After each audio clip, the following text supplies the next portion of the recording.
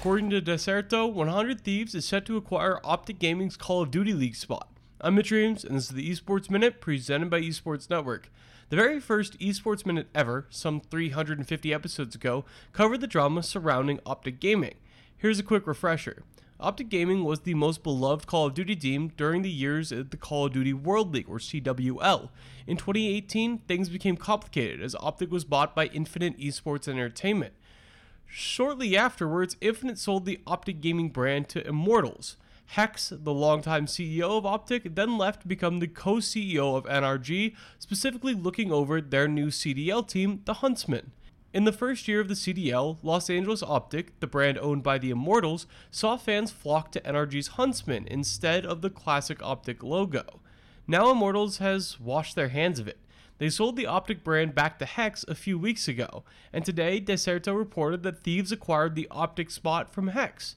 So it went to Hex briefly, but because he is still part of the Chicago Huntsmen, the spot transferred hands once again. At least that's how it reads to me. It may be that Immortals just held on to the spot from the initial release and then sold that one to Thieves. So they sold the Optic brand to Hex and the spot directly to Thieves. It's not exactly clear from either of the two reports. Nadeshot, the CEO and founder of Thieves, is closely tied to Optic. He played for the Call of Duty team a long time back and is close with Hex. They've filmed a ton of content over the years. And now he is back in the esport that he made his name in over the last decade. 100 Thieves had a CWL team, and one of the best rosters in fact, but when franchising happened, Nadeshot said the org was priced out of Call of Duty esports. I think all Call of Duty fans are pretty happy that's changed. In all, most parties have to be happy with how this worked out, save possibly Immortals, but they might have cashed their checks fine. Immortals in 2019 acquired Infinite Esports and Entertainment for $100 million. That came with the Houston Outlaws and Optic and everything they own, including a CDL spot and a spot in the LCS. Infinite then sold the Outlaws to Beasley Media Group, which was reportedly for about $40 million, sold Optic back to Hex, and kept the spot in the LCS.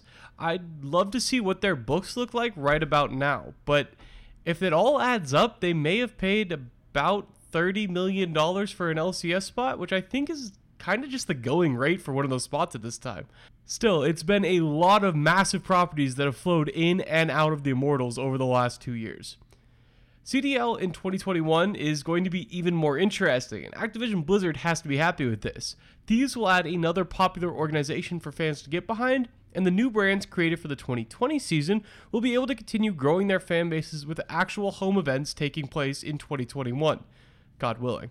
That's all for this episode of the Esports Minute. As always, I'll be back tomorrow with the biggest esports story of the day in just a few minutes.